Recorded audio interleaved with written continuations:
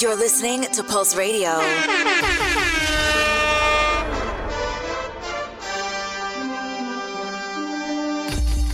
What's going on, everybody? This is Randall Barnes, host of Pulse Radio, in the building to give you your NBA update. And I have a bone to pick with basketball right now, and it's not with a player or an executive or coaches.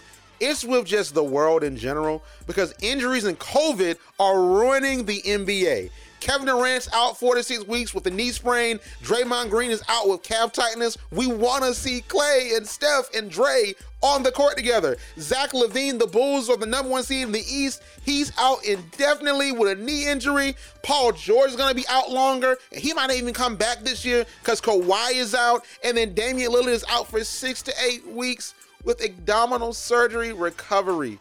Why are you doing this to my sports, God? Why?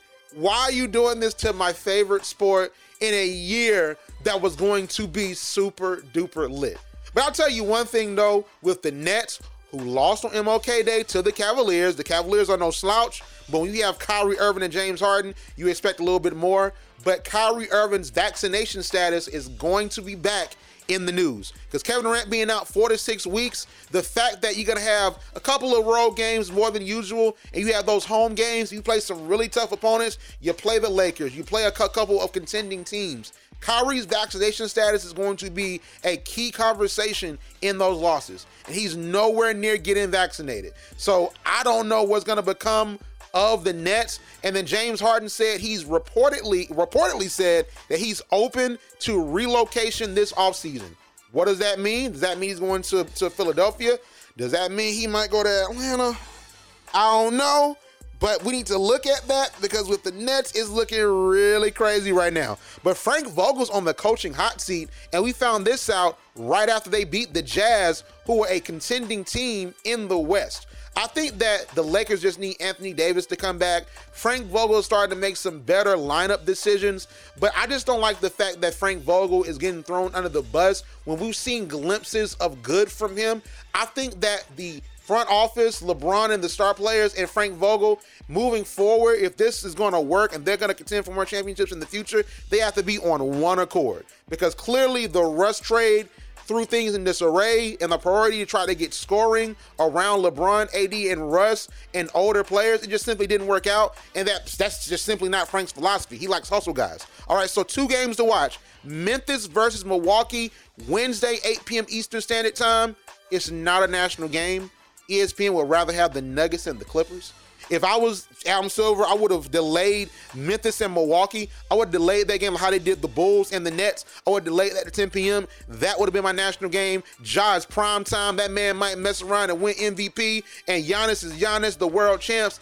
That's going to be an amazing game. And the second game of the weekend that you need to watch is the Lakers versus the Heat, because according to these reports, that might be Frank Vogel's last game. Jimmy Butler's back. Bam is back. The Heat have been rolling. They've been contending even without their star players. So if the Lakers don't show up, that might be the one where Frank Vogel gets off that hot seat and he gets pushed just off the mountain entirely. So make sure you stay tuned for that, and stay tuned for the rest of the Pulse Radio, because we have a lot of interesting conversations coming up.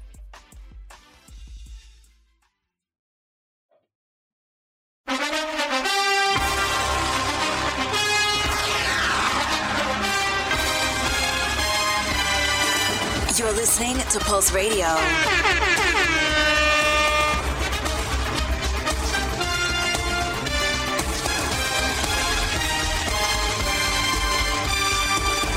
What's going on, everybody? This is Randall Barnes, the host of Pulse Radio, in the building for another sports edition of the show on today. NFL playoffs, a lot going on in the sports world, but it wasn't really too much going on in the NFL. It was very boring. I'm not going to hold you. And we're never going to talk about it for the most part of the episode, but just know we'll get back to the sports at the end. We're going to talk a little bit about media, and we have Ariel, media extraordinaire, in the building. How you doing today? I wouldn't say I'm a media extraordinaire, but I'm doing good. How are you? You went to North Carolina A&T. All of y'all are extraordinaires at everything. Oh, my gosh. At everything, winning in life. But we have to start with this, though, speaking of HBCUs. So we have to show our love to Stephen A. Smith, like someone that really inspired me. The reason why I'm even doing this, he had a near fatal bout with COVID. If you all remember, he announced around, I would say, mid-December on the show, on First Take, that he had COVID, and he was doing the show from home. That's the one where he talked more about Kyrie Irving and that different drama. And then he disappeared for a little minute, and he popped back up during the Christmas NBA games. And he was, once again, virtual. So we didn't see him for a minute. He wasn't back on First Take. We know that Christmas break, normally they take breaks, but New Year's came around. He still wasn't back. He popped back up for the NBA coverage, talked about the Knicks and Cam Reddish, all of that last week. But then once again, he disappeared. So he came back this week, and he said that, honestly, he didn't know if he'd make it, and the vaccine saved his life. And this is his experience, all right? He had a 103-degree fever every night, woke up in pools of sweat, and he had pneumonia in both lungs and liver problems. So I know the vaccine and all of that, that's a divisive issue. But Stephen A. said the vaccine saved his life, and that's what doctors told him. So I'm just saying, make your own decision, but we got to get over this pandemic somehow, Ariel, but I don't know if we ever will. I don't know at this point. I mean, I want to get over it. I'm tired of being stuck inside. It's crazy when you think about, like, personal experiences and, like, your friends. Like, the vaccine really does save people. Like, the symptoms that you're supposed to have, how it's really supposed to take you out.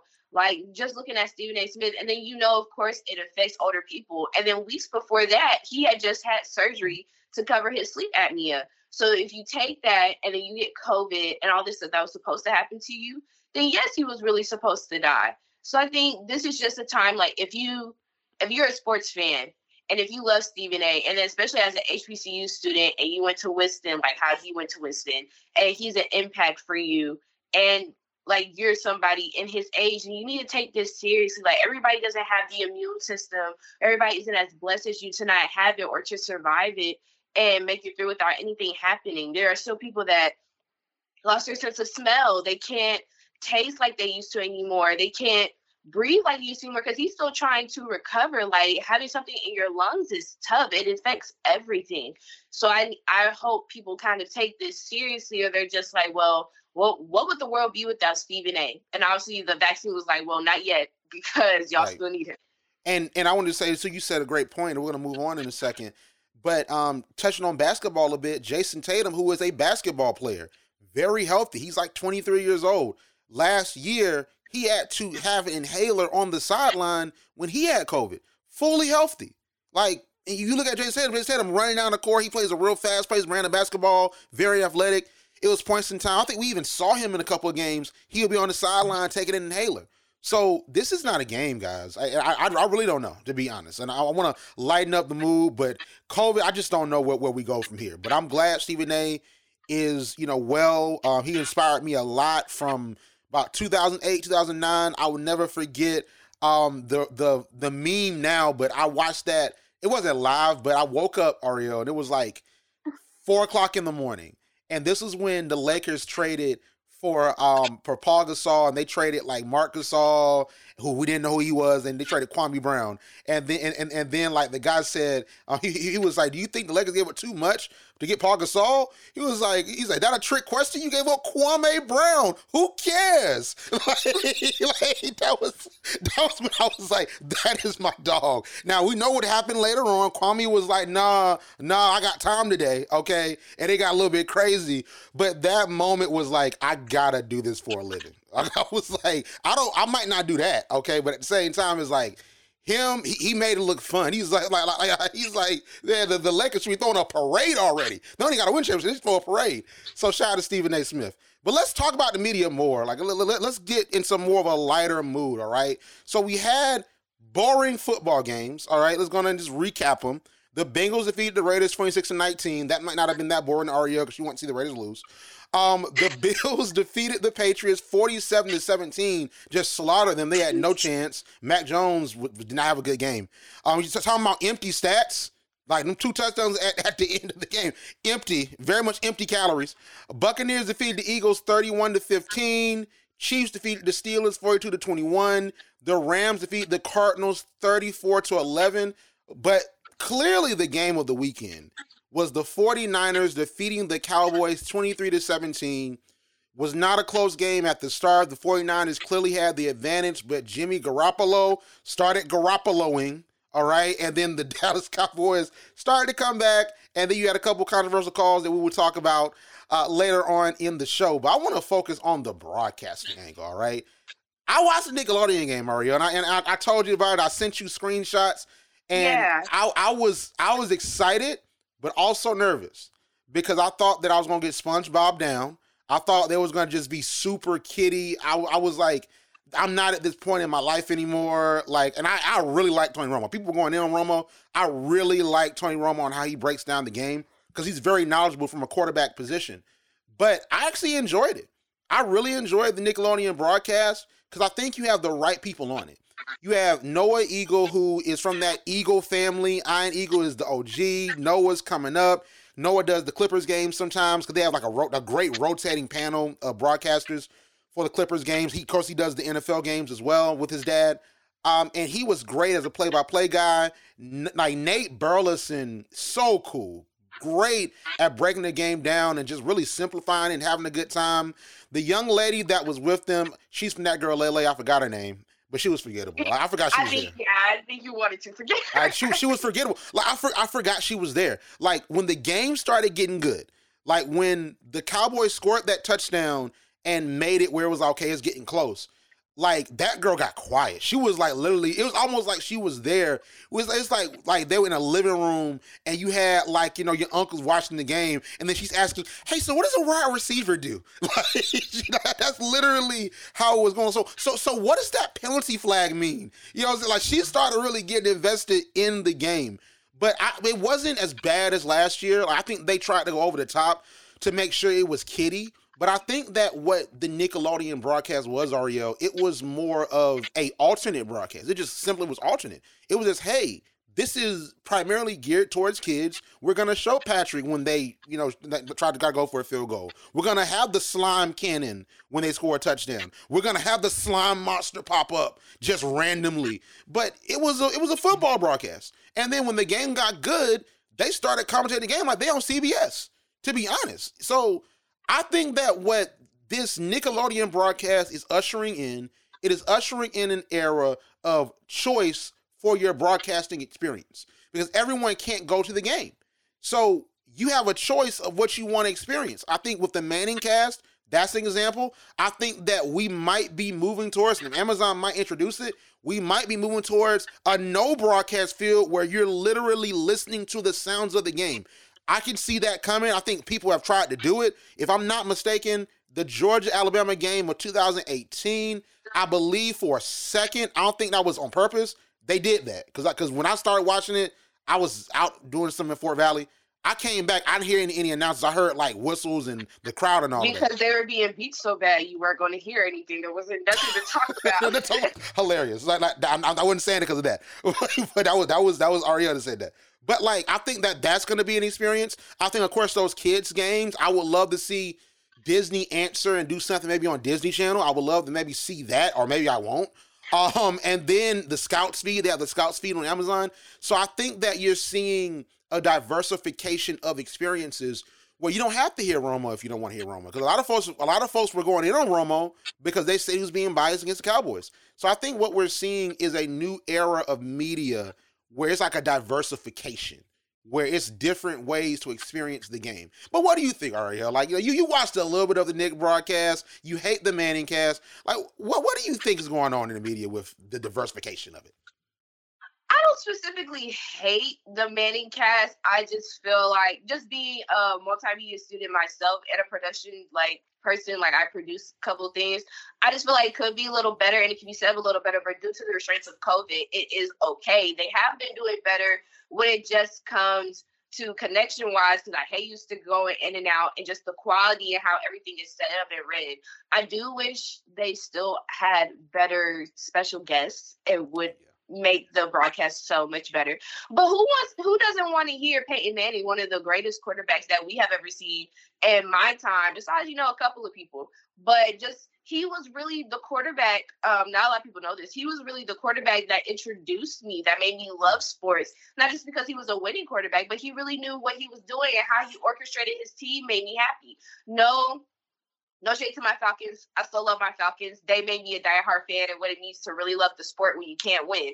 But like, Peyton Manning was like he was really my sports hero. He was the person besides other factors that was just like, if you want to do this, this is how you need to do it. So to see him, you know, come out of doing all his commercials, kind of come out of retirement because Peyton Manning just can't sit down, to do this with his brother, who's also another heir besides Arch Manning that used to be in the game before them, and their younger cousin. I think it's their younger cousin that is trying to come up, and he's about to be a next QB prospect. Like, it's great to kind of see them all in there. And then like, I'm a big kid, but when it comes to my sports, I'm gonna watch it on the big girls TV. I don't like all that distraction. You know, the assignment was cool. They did show like bits and pieces during the CBS broadcast of like, we're doing our Disney broadcast on this other station, and they did the field goal where SpongeBob, you was telling me yesterday, because I saw it, he looked grumpy, and then when he made the field goal, like, he was all happy, and then like slime busted out of the cannon. Like, that was really cool. But listen, if I had to sit there and listen to that little girl, like how you was telling me she was being disrespectful, she was calling them by their first names, and then like you keep asking me, what is that penalty? What is a wide receiver? Like, girl, if you just don't shut up and watch the game. But I understand it's a kid's television. I do like, and I can see where you're coming from. It's opened up different avenues. It's opening up different ways that we can watch the game. And I think some people want that. Some people want more commentary than they just want a broadcast. Some people want more broadcast than they want commentary. Some people, like me, need to be introduced to the sport to break it down and need to know, hey, this is something I really want to do with my life. So Disney, maybe, I don't know, does Disney really need anything else? But a Nickelodeon or Disney broadcast is the way to do it. But I am afraid that when you start putting all these things in there, you get away from what sports really are. It's just people playing the game and the excitement. You don't want to add too many elements in it where it becomes what sports is kind of is now, is more political than it just being sports, or is more opinion based than just being sports. Like, sports is sports. You don't want to water it down with everything until there's nothing left and you can't do anything else with it. I totally agree. And I want to just say here, it's two things. The first thing is that the ratings were massive for the simulcast on CBS and also Nickelodeon. It was just being reported that it had 41 million viewers across both CBS and Nickelodeon, making it the second most watched television program on any network since last year's Super Bowl, which was also broadcast on CBS. So CBS is bringing in a lot of ad money, okay? And yes, I'm trying to figure out, because they don't have a singular number for Nickelodeon. Like, I don't like okay, so no, I see it. Okay, so okay, here's the thing, Ariel. It went down to, it was 2 million last year. Now it's 133 million, a 35% dip from last year. Okay, so I'm throwing you an audible. We're going to do an audible. What do you think? Do you think that maybe the novelty wore off and it was a one-hit wonder? Because that's a very precipitous drop. That's 35%. Like from that boring game last year with the Bears and the Saints, and then now you have a better game. But and also I want to say this too. Do you think that maybe because it was such an intense game and it was the Cowboys, they were like, we're not watching Nickelodeon, we watch CBS? What do you think? Because it went down. I mean, that is a big factor because last year's game was terrible, and that's probably why they didn't get as much notoriety, or I really didn't hear about it, because I know there was a game last year. And then you have this kind of good game that we were hoping throughout all the weekend because everybody was being blown out for some odd reason. It's like you had 6 good matchups, and then everything ended in a blowout except for the Dallas Cowboys and the 49ers. So you got it from a viewer's perspective. I need that. But also just because it's such a good game and there's so many things that we're about to talk about why it was a good game, that I just want to sit there and watch the game just like me. I don't have time for a little girl to be like, what just happened? Or like, oh, what's going on? Or like, well, why didn't he get the ball spiked off? Little girl, you just need to watch. We can explain everything later. We can talk about it later. So yeah, there's a lot of things that went into why it went down. But I think that when it gets into a good game, you don't have time for your kids. Like when you get a job and, you know, you trying to eat or you tired, you don't have time for your kids. You just need your kids to be grown and do it yourself. No, that makes perfect sense. Okay, so I'm gonna have another audible here. So I want to read off, and shout out to Sports Media Watch. Shout out to them. Yeah. So, like, and these are just numbers. So the Eagles, Buccaneers, had 30 million viewers on Fox, most watched wildcard game since Panthers Saints in 2018. And that's surprising. That was sort of surprising to me. I guess the Tom Brady factor. The Steelers and Chiefs, 28 million. That's shocking because that game was pretty boring. Look, you got Ben. This is technically his like he's done. He's about to retire. Just like I wouldn't be surprised if they retired the jersey. Nobody can wear the number no more. He's bound for whatever he's about to do. That's true. It's just maybe it's because I'm turning into I think a better NFL fan and I appreciate the NFL more. But I would just expect that because I would love to see the hourly moment. So if it came on at 8:20, was it the same? Was it 28 million people at 10:20 when it's the fourth quarter and they're up 42-21? You know what I'm saying? When it's just basically garbage minutes. You know what I'm saying? Like is it that same amount? They're coordinating. Ben Roethlisberger might be his last game. Is it the same amount of people that's watching that? Because I don't think it was an equivalent for the NBA, nor was there a big Sunday thing going on, like an awards or something. So it wasn't anything that would take away from it. Patriots Bills actually 26 million. Wow. And it went up 15% in ratings and 23% in viewership from the Tampa Bay Washington game, which, if I'm not mistaken, that Tampa Bay Washington game was a better game, wasn't it? Wasn't it a better game? Yeah. Okay. Well, are they still Washington? Did we ever figure it out? Have they named? They were supposed to name the logo for this week. That's a whole other topic. Devin. I think as we're recording this, they haven't named them yet. But I think it's very interesting. Raiders, Bengals. They got 27 million. So the NFL, man, ratings monster. They're just going up. So I was going to ask you the question because I said this is inaudible. I was going to ask you the question based on what Sports Media Watch polls on their podcast.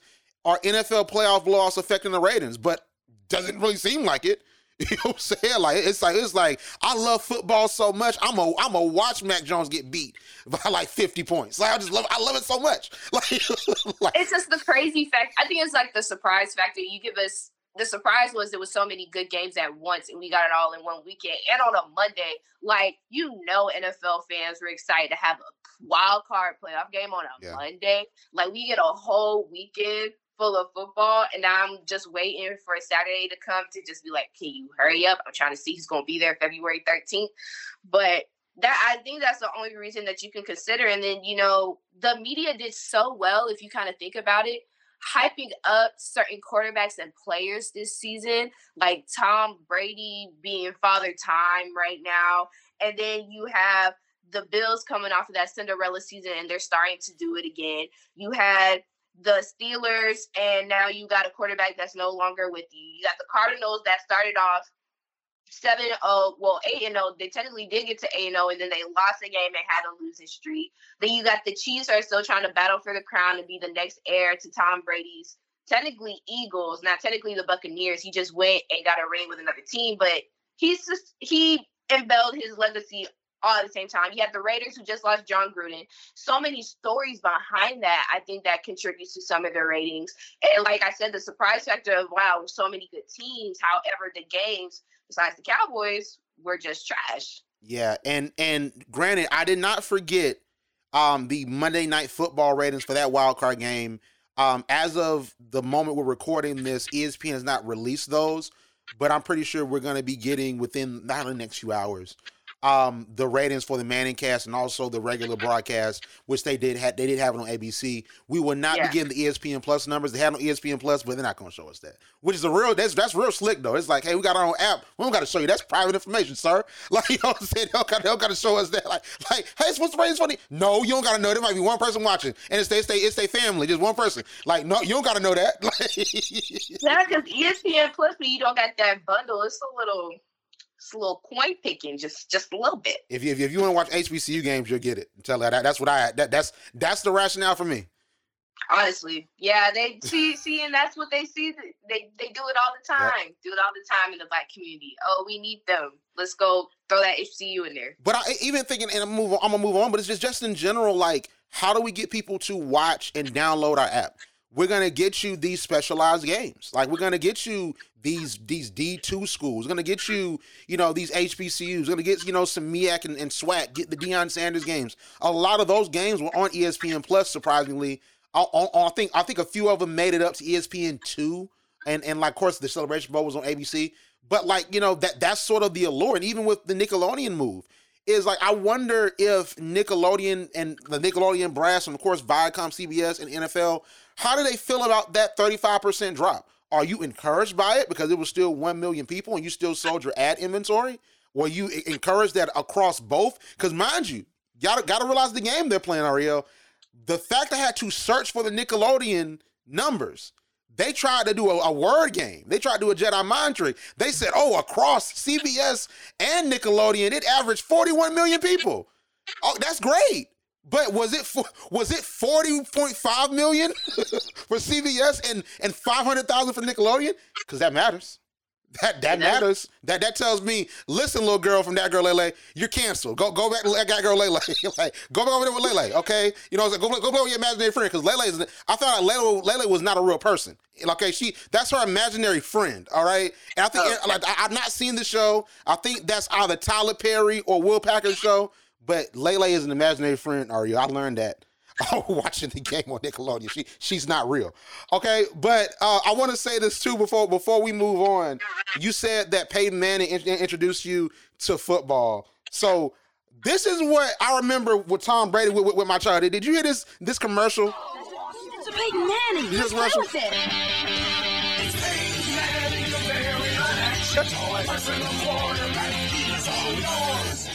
That's the one I remember. When I'm watching Nickelodeon back in the day, Nickelodeon, that's what I remember. Because I think everyone that watched that commercial, I was always a basketball fan, and I think it was because I didn't really hop on the Madden wave like everybody else did. I was a 2K guy. Because I think video games sort of like get you over, to getting interested in the actual sport. That's what it did for me with NBA.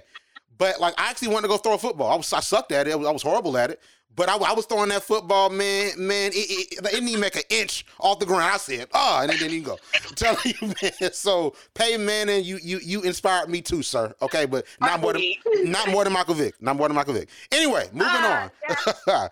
Moving on. All right. So let's talk a little bit more about media. So I think that this conversation that we just had about ratings, about the diversification of media and the different mediums that you can receive the experience, I believe that this is a great conversation to have about athletes that are broadcasters, that are presenters, that you see predominate these shows. Like Nate Burleson is a former NFL player, albeit him and Michael Strahan and Shannon Sharp, they are great at what they do.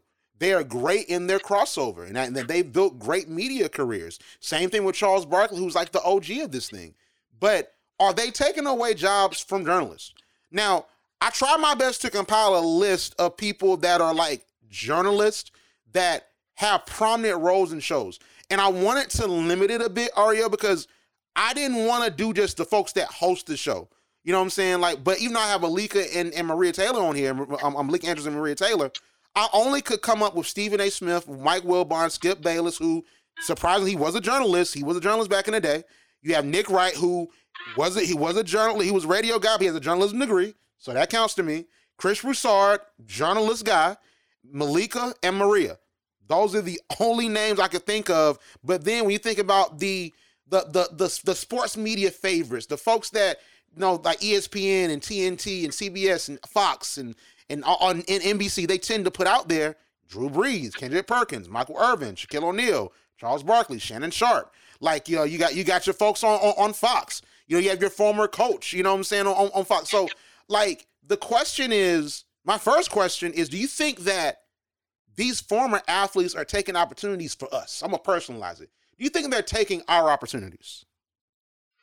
In some senses, you can say that, then it's yeah, because this list is so short when you think about, and not even thinking about them being like college athletes, but like people, because half of the people that are on this list were college athletes, including what you shot me with Stephen A. Smith. Yep. That shocked the mess out of me, but they're dedicated journalists. And then it's like, okay, well, if this list is so small, imagine the list would be even smaller if you really had the time to look for people.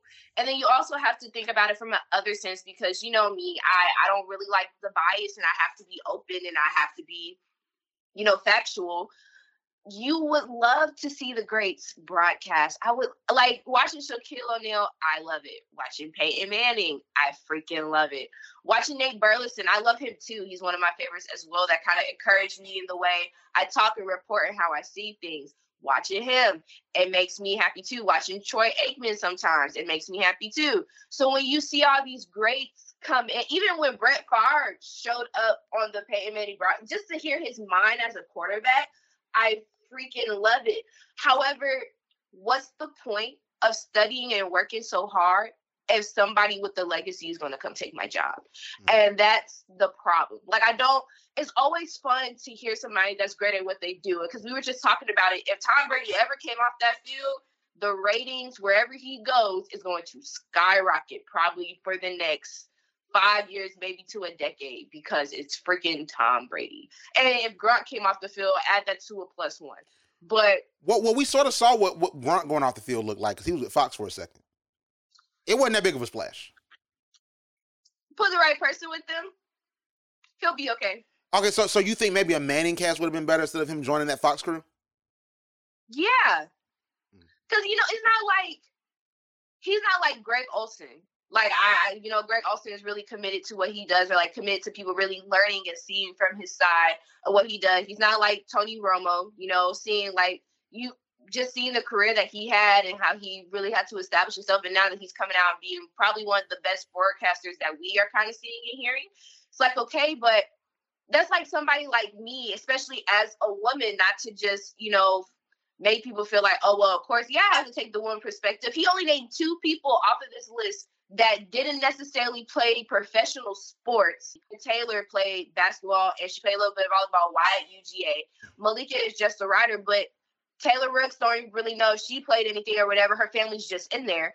But you have these journalism women that are trying to fit into these masculated roles, because that's what they are. A lot of men do sports. A lot of men commentate. A lot of men do sideline reporting besides now. But see that list to grow smaller, just starting to grow, but you still have all these legacies coming off the field, like Drew Brees. He's a great commentator, by the way. I love him as well. But it's like, what is there for us to do? Because personally, sideline reporting is cool. I love giving you updated news. I love talking to the coaches before. But that's not really how I want to represent my skills. Yeah. Because most of the time I'm going to be here like, yeah, we had an injury report. He's on the side. I'll get back to you, blah, blah, blah.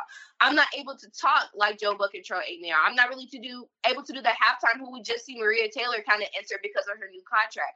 I'm not able to do maybe a pregame like how I really want to do. So it's kind of like I'm limited if they keep bringing people off the field.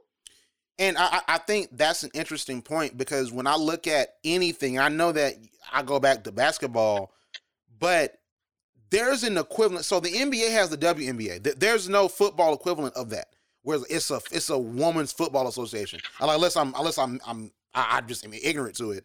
Like, where it's like, hey, I can pluck Sue Bird and make her the studio person for NBA TV, or I can get Candace Parker, who just won a championship, and now she's calling those games with Isaiah Thomas, and they doing pranks and all that. They I think one of those games last week, she lost a bet and they hung her shoe up on the goal, like different, like, sort of like the Turner custom. Like, I don't. There's not a football equivalent of that where you can pluck a women's professional basketball player and put her in that role, or like Shanae on NBA Today with ESPN, and her and Malika, they were there with Jalen Rose and Mike Wilbon talking about the game a couple weeks ago when Stephen A was sick, and I think Mike Breen might have taken off. So I think that's a lot of the problem with the NFL.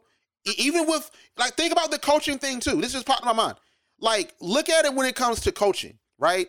I feel like basketball is a more inclusive sport of African Americans. I think that with NFL, yeah, you have top players that are black, but like the NBA is more inclusive of African Americans. You have HBCU educated executives. You have black coaches. You know what I'm saying? You have folks that are stakeholders that are black. We only have one football coach in the NFL that's black. You have no women that are in that broadcast booth. You know what I'm saying? Like, and then even look at ESPN for college football. like in the Celebration Bowl, we're HBCU students in the Celebration Bowl. You probably didn't see a lot of them on TV because you were there probably cheering on the Aggies. But at the same time, I'm at home. You got Mark Jones. You had a white guy. I forgot the white guy's name before they brought in my boy RG3. But like they had Mark Jones, like white guy, and they had Jay Walker. Tiffany Green deserved to be in that booth. And for them big games, she wasn't there. So I want to ask this. So do you think female journalists have a shot in that way? And more so the NFL, because I think the NBA is great within their representation. So do you think the NFL has a shot of having a Tiffany Green that's calling like the main broadcast on ABC for the NFL? No. Oh, no, not I personally think, like, do you know how much controversy there was to get a female referee on the field? And the controversy that happened after that, even though it was college to have a female kicker, it is still implemented in a lot of people's mind that women do not belong in sports, specifically football. Just, field-wise, of course, it's strength, but off the field, they're probably like strength-wise too. They probably won't be able to understand, especially with all the rule changes that are happening. Everything that is like commandeering against us is kind of like, well, we're going to make it so hard. We don't want them in there unless they're reporting on the sidelines or a halftime game. Because all we really were doing is just reviewing and revisiting news that has already happened. It's not like we have to have a personal opinion. And if we do have a personal opinion, I'm not expected to say it. I'm expected to toss it off to Drew Brees, and he's going to analyze it because he's the professional. He's the championship winning quarterback. He's the one that really knows. And so I like what has happened. I like seeing Maria. I like seeing my old girl, and I know I'm forgetting her. I can't remember her name. That has done some of the halftime reports downstairs. She's mostly on Fox when she does do it. I do love. She went to like you talking about Pam Oliver? No, not her. She's okay. actually white. No, this lady is white. I'm trying to think of who. I can't think of who.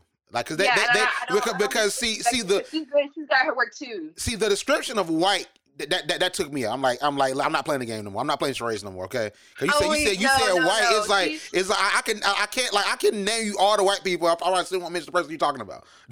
Yeah, and we're not talking about Erin Andrews, because Erin Andrews does, she flips back and forth between NBA and shouts to swim stats between football. But between her, seeing Lisa Salters and Pam Oliver, that's where they belong. And I'm great that those women of color, besides them being women, those women of color are out there. But I would love a more inclusive role, but they're not ready for that. Imagine a female commentator on a sports game, not, and I don't want this to sound so rude or like I'm trying to be like a butt or anything, but imagine a female commentator during that 49ers and Cowboys game. If she didn't come correctly, being a breaking woman out in that sports, that would have ended terribly for her. And we would have been talking about her right now. Like how they were talking about that young lady on the Nick broadcast. Yep. I see exactly. But that was a kid though. She was there because you can't just have Nate and no. Well, in the minds of Nickelodeon executives, which I wonder how these executives really think. In their minds, you gotta put young Dylan on the sideline, which he did a good job, like a good enough job of what he could do. But like you have the young lady from That Girl Lele that was up there with Noah and Nate. It's like you have to have that element. When it's like SpongeBob's not enough, like the characters popping up during the game is not enough. But I get what you're saying, that on a CBS broadcast where there's not a slime cannon, there's not like a devil's ears and fire coming out of Mike McCarthy's head after he lost. It's like it's straight the game. You know what I'm saying? It's straight dead air at points where they're trying to figure out what's going on. She has to get in there and say, this is what's happening. They have to have an understanding of the rules, which I will talk about coming up next. Because broadcasting actually helped me understand what I thought was initially something bad happened to the Cowboys. So it's like, I wish definitely they had like a referee's corner broadcast, because let me tell you, I would be in there. We don't want that. We don't. After Tim Donaghy, we don't want that. I just let you know. After Tim Donaghy ruined that for everybody. We're not getting that. But we might. I'm not going to underestimate what any of these networks are do, because they're trying to figure out how can we make the game better. But what they have done is that you see they have the rules analysts, and you have Steve Javie that pops up with the NBA, and then I think TNT, because they're very tied in with the NBA as an organization, like with Adam Silver and them. They partner to do NBA TV. They have, I think, like the actual people in Secaucus that are like the referees that actually are looking at the play. Like if it's like a fight or if it's like, like a flagrant 2, they'll toss to Secaucus and they'll break down what they're looking at. So they're integrating that in more. And honestly, I do believe that does make the game better. Once again, going back to basketball for me, because that we're going to talk about the Cowboys incident, but going back to basketball, that 2018 NBA Finals game 1 with your fellow North Carolina A&T Aggie, J.R. Smith, all right? And that shot he almost didn't take that shot because at first they called a blocking foul on Kevin Durant. Kevin Durant urged them to review it. They reviewed it, and they called a charge. Well, they should not have called a charge. They bring in Steve Javie. Steve Javie makes us all mad because Steve Javie is upholding what the referee is saying that, well, they saw there was a charge, so they can overturn the call on the floor. It made the storyline, and it made me more hyped to see what happened, and it gave me more of like, it's not Jeff Van Gundy speculating, it's someone that actually refereed this game saying that, hey, this is what's going on.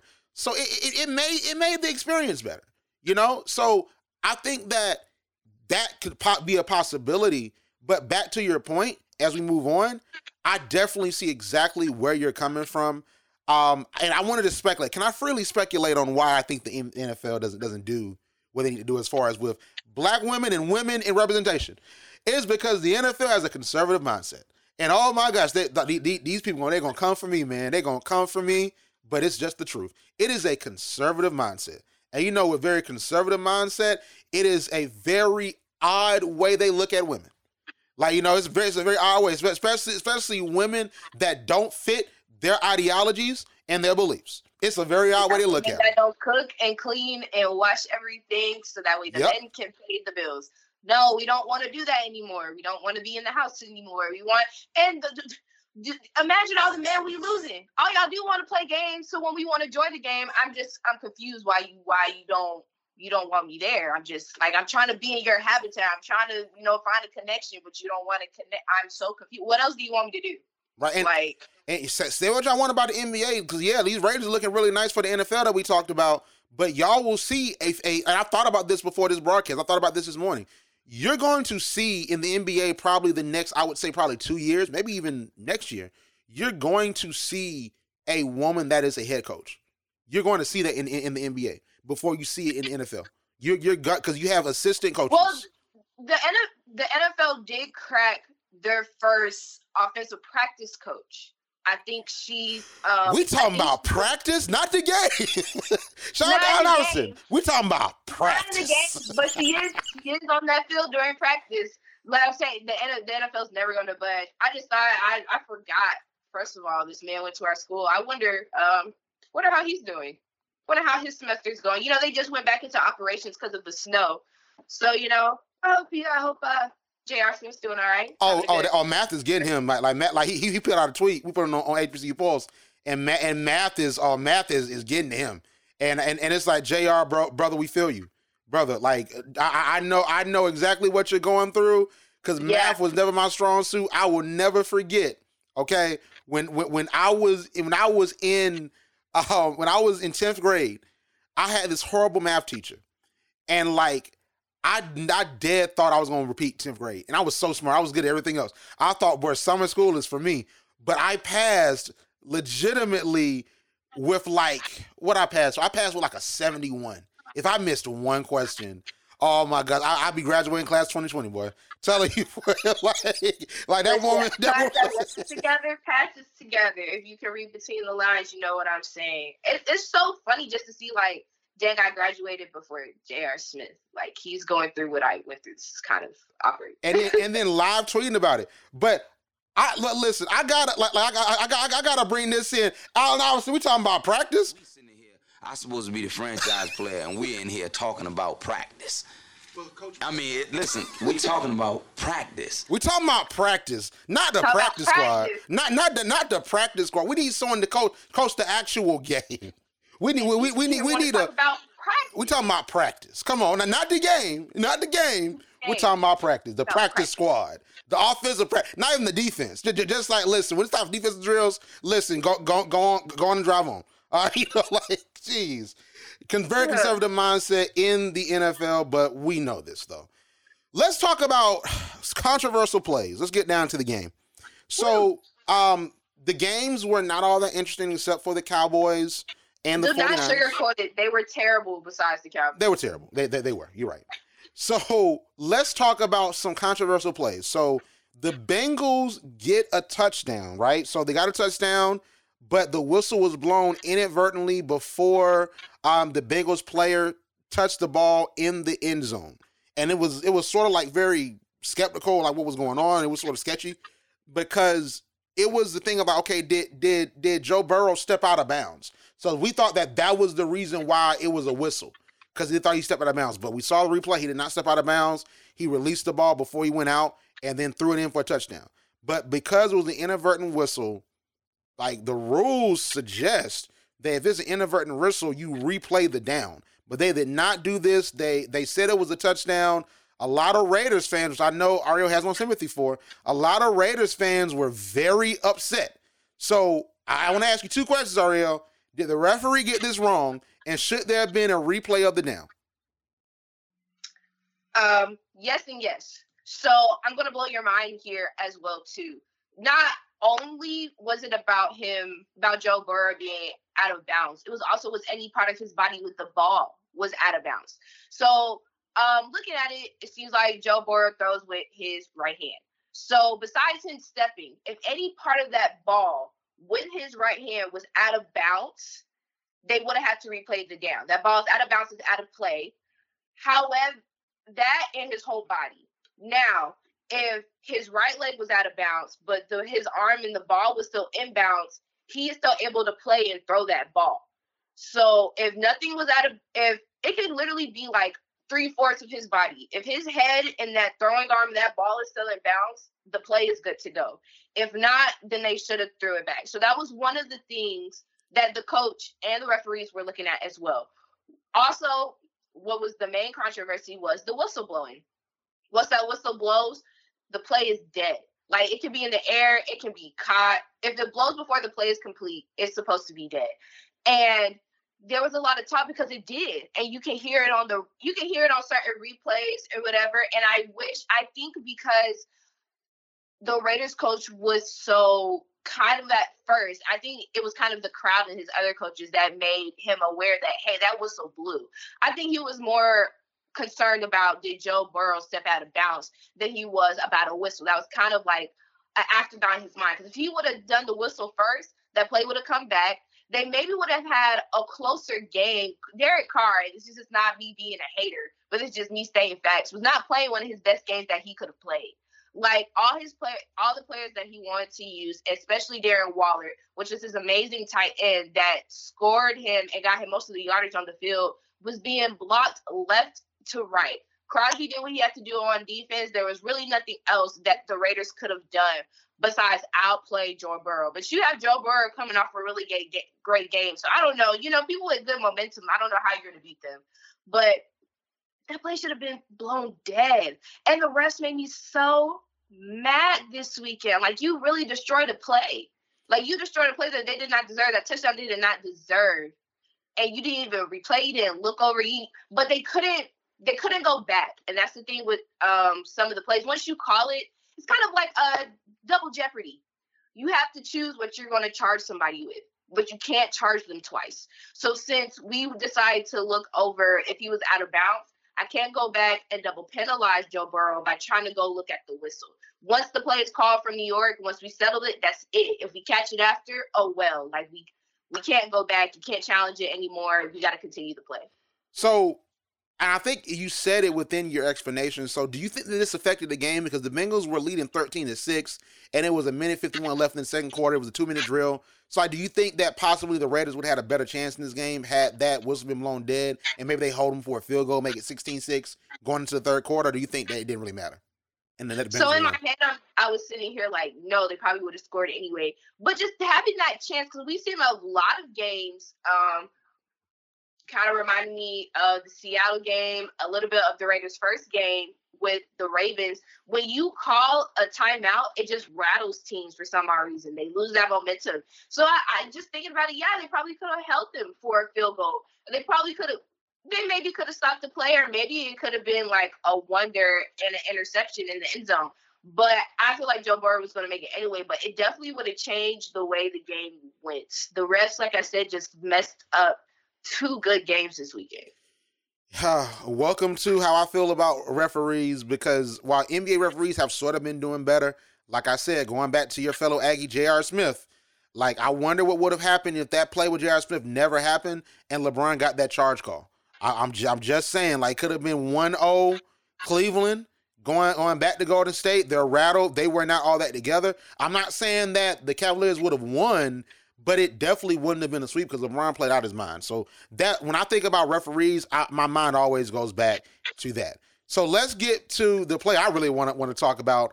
So the referee got in the way of Dak Prescott as he attempted to spike the ball, and when he threw it down, the game was over. They ruled the game over. Cowboys fans are throwing stuff at the field. Dak Prescott was condoning it, but he apologized, which it was in the moment. He was disappointed, but he apologized. But basically, the rule as it's explained, and this is where the broadcast really helped me out on the Nickelodeon broadcast. I think they semi broke it down, but I think I was so excited about just the wild finish went over my head. But when I went back and watched the CBS broadcast, Romo broke it down. So by rule, the umpire has to touch the ball before it's snapped. So with no time remaining on the clock, basically, Dak Prescott spiked it. And the reason why that umpire was running to him and trying to get the ball is because he has to touch it. And Dak Prescott, what people are saying is that Dak Prescott should have given the ball to the umpire immediately. And we've seen that happen before. Should have given it to the umpire immediately. He touched the ball, respots it, boom, you spike it, go for that last shot. Or a lot of folks say that possibly if you know you don't have time, line up, snap the ball immediately, and go for a play. Just go for the Hail Mary. Just forget the respawn on the ball. Just, and go get it. So when I first saw what was going on, Ariel, I thought the Cowboys were screwed over. They were done dirty. But when it was explained to me, and when I looked at the analysis of it from the guys immediately on NBC and CBS, and I did my research, and I heard all my folks on TV talking about it, I was like, they were not done wrong. The 49ers almost choked that game away. And I think Trey Lance should have played, but that's neither here nor there because Garoppolo did pretty good at first. But they weren't screwed over. But I think you have another opinion on that. So what do you think about this call, and do you think the Cowboys were done wrong? They were definitely screwed over. Oh, like, my God. I said that.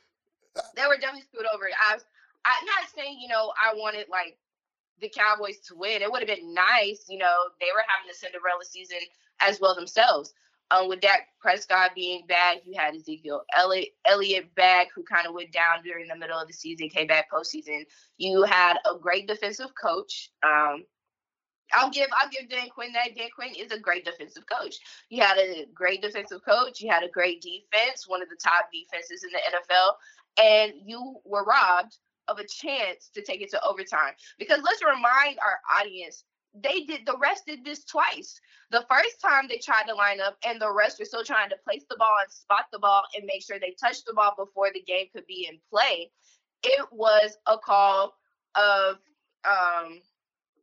my mind just went blank. Delay of game. They had a delay of game the first time. So then that sent them back 5 yards. Then they got held on the 4th down, and they had to punt it away. Now you have this time, it's about 9-10 seconds left.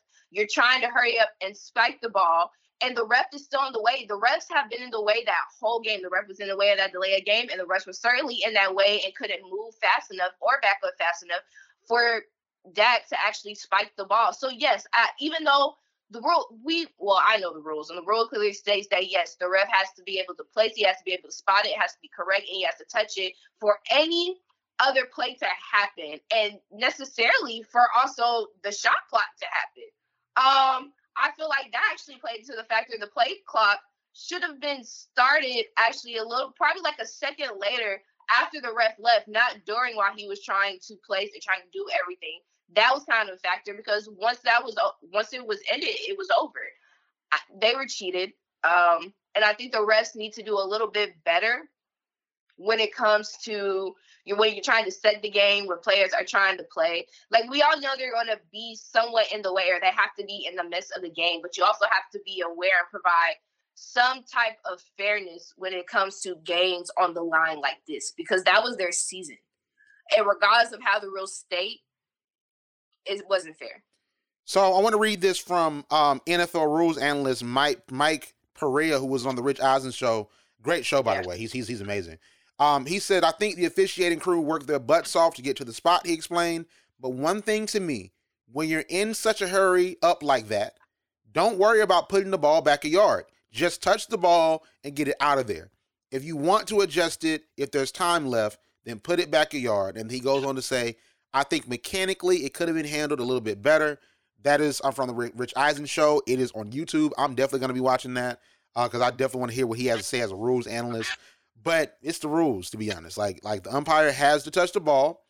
I think that it was sort of mismanagement on that play. And I look at Dak Prescott because I understand him running it in for better field position. I definitely understand that. And then you had McCarthy that was like, would you rather have thrown the ball right there? Or would you rather try to get closer? I definitely understand that strategically. And I think they did well, like doing like a little mini 2-minute drill, trying to get it down the field and getting out of bounds. I think that was good. But the letter of the law, all right, it says that the umpire has to touch the ball, and you should have tried your best to give it to the umpire. But it was messy. It made for good television. It was good live television. But it was messy, but I do not think anymore. I thought for a second, but I do not think anymore that the Cowboys were screwed over. And my dad said this as we were watching the game. The Cowboys should have done better from the jump, and then they never would have had to have gotten in that situation. Because the Cowboys were the higher seeded team. That stadium was packed. They had home field advantage for real. It never should have gone to that. But we'll just agree to disagree. But I understand where you're coming from. I definitely understand that. But I mean, I agree with the mechanics of it. Yeah, you took too long to place the ball. Why does it even matter? And I mean, of course, the Cowboys got outplayed by a team that didn't even have their record nor the type of team that they have. Like, come on now. Like, it's the 49ers. The 49ers and Jimmy Garoppolo. Like, I mean, they're not trash, but they're not on the level that you are. So, yeah, you should have played better. However, I just have a little, for right now, bias and animosity because this happened earlier in the game. You were in the way and caught a 40-second delay that cost a punt that they could have came back off of. So for you to do it again and try to place the ball, try to be accurate, and then you did the play clock was off as well, and then they couldn't get the ball up, I would still feel a little screwed, regardless of what it is or what it's not. And then it's also on the coaches, kind of poor management. You had no timeouts, I'm assuming, so you couldn't stop the clock regardless. And your opponents are not going to stop the clock if they had any timeouts. So there was nothing that you could really do. There's so much stuff that could have happened, but what should have happened was the ref should have placed the ball and let them play. Football is very interesting because football, I think sports is like this as well, but football is one of those sports where it doesn't matter the year that you've had. Like the Cardinals and the Cowboys are experiencing this, you just suck. Y'all, you lost? Oh, y'all suck. Dak Prescott's overpaid. And Kyler Murray's never going to win. You can never win with Kyler Murray. But they were just undefeated. He was just killing it. Like he was a dual third quarterback that can happen. Like Dak Prescott, out that injury, came back and was killing it.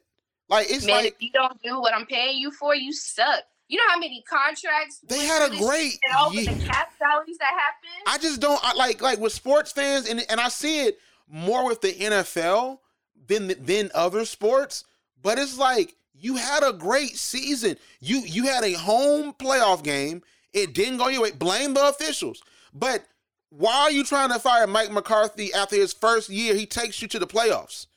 And you had a high seed. That's what I just don't understand that. Because if my business, if this year Pulse grossed $1 million, but I wanted to gross $10 million, I'm not gonna be mad about that I grossed $1 million. I'm not gonna be mad. I'm gonna be like, okay, that's great. So what I'm gonna do is I'm gonna look at what I did this year. I'm gonna retool. I'm gonna acquire maybe some new people, and then we gonna run it back and get that $10 million. That's what business is. So I don't understand how. Okay, the Cowboys go to the playoffs. Mike McCarthy did serviceable at the very least. Oh, he sucks. Fire him. Dak Prescott shouldn't have got that money. Why are we as sports fans, and I put myself in that box too, why are we so reactionary? It makes no sense to me. What do you expect for your team to go to the Super Bowl every year? It's 32 teams in NFL. Every team goes to the NFL to the Super Bowl. Everybody going to SoFi Stadium. No. But that's like what you're saying when you were talking to me about the Falcons. Would you rather have the Falcons be in the playoffs or lose, or not even make it to the playoffs but still have a good season and lose? And that's what I'm saying. Like, just I'd rather you. Well, to me, I don't believe in firing Mike McCarthy. That's trash. But also, you're about to get rid of your defensive coach. Your defensive coach, Dan Quinn, is looking at being a head coach again, which could be his last chance to be a head coach and actually make something good out of it. Not saying that he can't do it, but if he doesn't do this well, that's it for him. He's going to be a defensive coach, defensive head coordinator forever. But if I pay you and I break salary cap and I bring you all these good players and you built your team, and regardless, this is his first year back. He has a terrible offseason, like one of the worst off seasons to have an injury and for all the stuff that happens to you in the world. His offseason was terrible. I don't know about anybody else, but just for me, it's already been a premeditated thing in the NFL. We're firing head coaches this year. There are about 4 or 5 new beginning head coaches that are done. They're not there with their team anymore, including the Bears, I think the Vikings, and the Jaguars, and probably 1 or 2 other teams.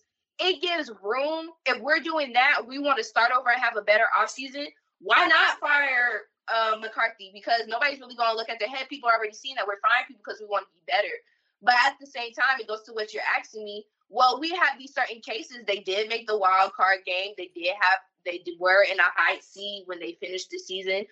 It doesn't give you room for you to fire somebody. But if you chose my answer, it was like, if you chose my answer, I'd rather for you make the playoffs, blah, blah, blah, then you understand that we're not going to fire Mike McCarthy. But if it's like you, I'd rather you lose and not make the playoffs, then it's like, well, what was the point of you being in the wild card position if you're just going to lose anyway? All I know is that it's 2 things. It's 0 to 100 real quick, because Jesus Christ. And also, that Dan Quinn conversation we're probably going to have in a couple weeks when he gets the head coaching job somewhere, maybe the Broncos or somewhere. It's going to be so interesting. I'm going to be so ready for the level of toxicity that you're going to bring into 2022. We talk about Dan Quinn. I'm so ready for that. All right, so let's get through this really quickly. So, Budda Baker in the Monday Night Football game. Oh, man, this is so gruesome. Sam Akers was trying to run in for the score. Budda Baker tried to tackle him, and he lunged head first, and he hit his head or his neck on Budda Baker. I think his leg, and he immediately was out. We all thought the worst. We thought he was paralyzed. That was a demoralizing hit. Sam Akers sort of taunts him a bit, but I don't think he realized that was going on and that he was down like that, and it was that bad of an injury. And then they were trying to say that he was mouthing, oh, he's paralyzed. I don't give a bleep. That was not true. Someone said they were going to beat his bleep. I'm trying not to cuss, okay? They were trying to say they're going to beat him up. And then he said, oh, you going to beat me? I don't give a F. Like, let's go. You know what I'm saying? That was what was being said. Like, people with their narratives, it's funny because when you really listen to that, he or like look at his lips, he was not saying that. He was not saying, oh, that man's paralyzed. Because first and foremost, you think that if the offense is the defense is on the field, right, for the Cardinals, you think J.J. Watt and them are gonna let that man say that with a teammate on the ground? You really think that? You think there would not have been a fight if that man was that flagrant? Come on, let's be ready. And this is football. If this was basketball, I'll let you live, because when Jokic had hit Morris, and then you had Jimmy Butler all them out that they didn't do anything, and then Jimmy Butler's over there tripping from the sidelines when Jokic gets ejected. Okay, that's one thing. This is football. Football is inherently physical. And then the Cardinals aren't even gonna win. They're not even gonna win. Like, they're going home. So it's like, why not fight? I'll punch somebody just because. I'm like I'll be like, boom. Oh, I'm sorry. Because this isn't Malice in the Palace, and we're not trying to be fine, or we're not trying to not. They got the money. You're going home. You're going back to Arizona. Okay, go to a Suns game. All right, but listen, pay that fine and go to a Suns game. Enjoy your rich life. Okay, and stay safe from COVID at this point. I'm like, because if he had said that we fighting, especially I got JJ Watt. Bro, I got JJ Watt. I'm like, JJ, let's get him. Like, get him. That is a big move. Like, him and his brothers, man. Like that, I wouldn't even try to pick a fight. Like that's a huge dude, bro. That's a huge dude. But that's you bring up the point exactly. Like, if he had said something disrespectful to Budda Baker, I just don't think that it would have been peaceful. You know what I'm saying? Whereas it wouldn't have been hands thrown because it's adrenaline and all that. I had on the other side anyway. You got OBJ, so like he would have let that go down regardless. But at the same time, that's like you fighting for your family member, and then it's like you fight for him behind closed doors. You like, man, you really got us in there. Like, you shouldn't have done it. It's like in private I'm gonna check you, but in public I'm riding for you. Because I feel like OBJ would have been like, bro, you shouldn't have done that. If that really was a thing. You know what I'm saying? Because I feel like you're going to ride for whatever, but it's like, if he really did that. But that's speculation. He did not do that. But really quickly, before we get to our predictions, do you think he was taunting? I don't think he was taunting. Do you think he was taunting? It was taunting, but I don't think it was intentional taunting. Because I do agree, he's not, like, as a player, you're not aware of what's going on. You're aware of the game. So I just made another first down on you, close to a touchdown. We're about to go up 3 scores. And I'm just sitting here like when you see in the replay, and of course when it's played slower, helmet to helmet contact. So no, he shouldn't. It wasn't on purpose. Sam Akers. I'm not going to be like that little girl. I'm not going to be disrespectful. Oh. Sam Akers was definitely trying to drop his shoulder. He was not trying to hit him in the head. They just collided in that way. And so after you see that, but you see it so fast, you're just thinking that, okay, you know what? Budda Baker, he's cool. He happy. He turns around. He's just thinking he's about to get up. He didn't know that once he taunted him and walk away, this man is stuck. Like, he's not, well, he was moving his hands, but I think it was kind of more of like a post reaction to just being hit. Fencing. Like they call that a fencing response. Like, when you get hit, your hand sort of flies up like that. You know what I mean? So like, yes. So he's not aware that, like, oh, this is what's happening. Because the only call that they did call was a holding call, which was also on the defense. So it's kind of like, actually the holding call was on the offense. The holding call was on the Rams, but they still scored. But it was just like, there was so much, you couldn't call for the ejection. You couldn't call for personal foul that he was trying to hit him with helmet. That was not what happened when you broke it out. So I do understand that play, and I'm glad they didn't call that, because that would have been wrong by the refs, and it would have been another thing that we would have had something to talk about today.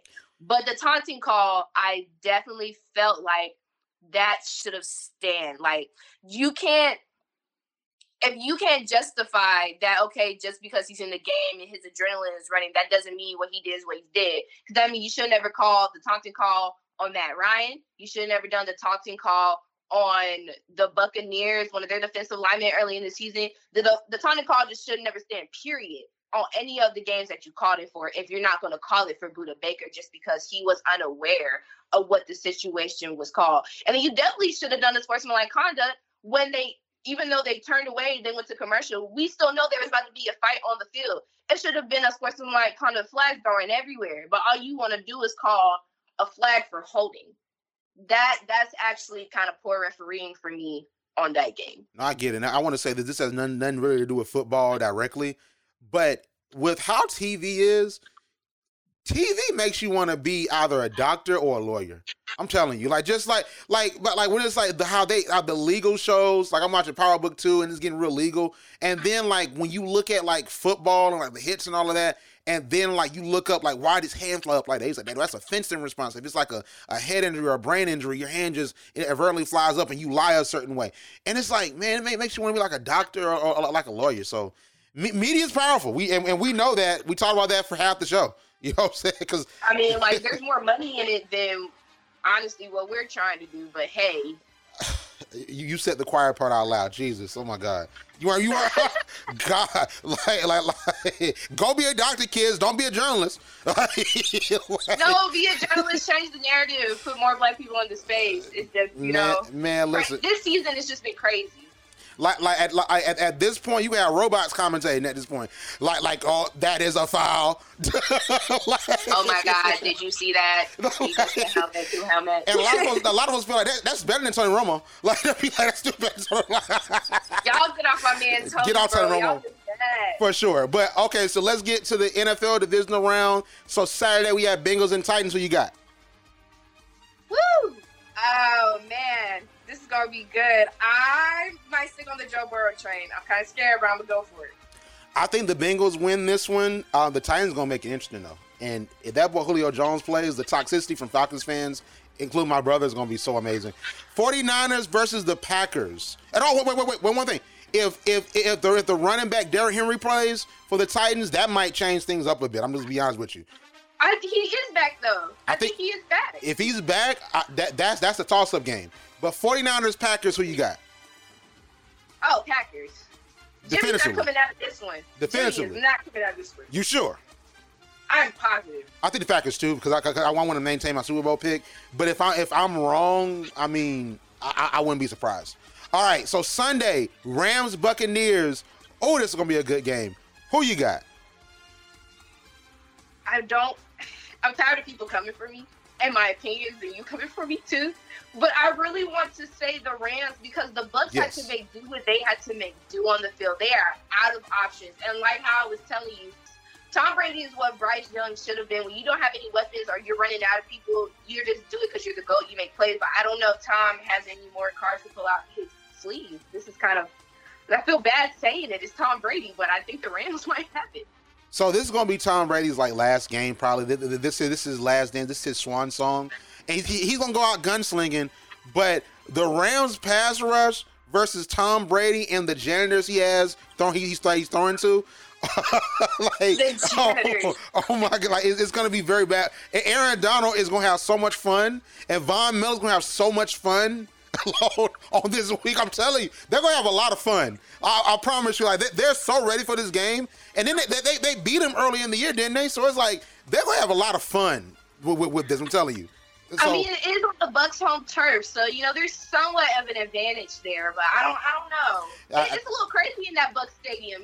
Aaron Donald don't care. Aaron Donald gonna bust through that whole defense, and Tom Brady gonna do a QB slide from behind the line of scrimmage. He gonna slide. That man gonna do the Cupid shuffle, Tootsie slide, all of that. When you see Aaron Donald, I'm gonna come this way. That's all I'm gonna say. Rams for the win. All right. So Bills and Chiefs. I believe this is the Pulse Sports game of the weekend. Who you got? Oh, definitely. Who you got? Oh. You see the silence. Silence. Don't let the music speak for me. Chiefs? So you think the Chiefs? Possibly, yeah. I'm definitely choosing the Chiefs. I'll go down with my pick because I definitely want the Packers and the Chiefs in the Super Bowl. However, I think the Bills have a shot. The way that Josh Allen can scramble and play make, I think is something else. I think two good quarterbacks going head to head. But the quarterback make the team right now. Yeah, and I think because Patrick Mahomes scrambles well too, and he passes well when he scrambles. But Josh Allen can make plays with his legs. He can make plays. He's a tall dude, hard to tackle. You know what I'm saying? So I don't know. It really depends on that defense. You know what I'm saying? It depends on what the Chiefs do with him. But this is gonna be probably the game of the playoffs. No, I'm not gonna say that. I was gonna say that this might determine who wins the Super Bowl. I'm not gonna say that because the Packers are on the other side. But this is gonna determine who wins the AFC for sure. Well, I mean, and it also depends on if Trayvon Diggs played. He had that thumb finger injury during the Bills game. I mean, not that it really mattered against the Patriots, but if he's not going to play as much, that's also a deciding factor as well. No, I feel that. So I'm going to say the Chiefs because I'm going down with my pick. But I'm probably, we'll see. I think I get one of these wrong. I think it's a toss-up between the Titans and the Bengals and the Rams and the Buccaneers. I think we get, because I think we picked the same ones. We get one of these wrong. I'm pretty sure. Yeah, but one of these is going to be wrong. Well, I think the Bengals is going to be correct. I think the Rams is a toss-up for me. All right, like Tom Brady get tossed up. That's what's going to happen. That's what's going to happen. He's going to get tossed in the air. That's what's going to happen. Tossed on the ground. Anyway, Ariel, where can we find you on social media? You can definitely find me on Twitter at @AskRiri__ the unasked opinion, where I give my opinion. Nobody asked for it. Will be back in February. Pulse Radio 100 on everything except YouTube is just Pulse Radio. And we got to go on and go. We'll see you on the other side. See you later.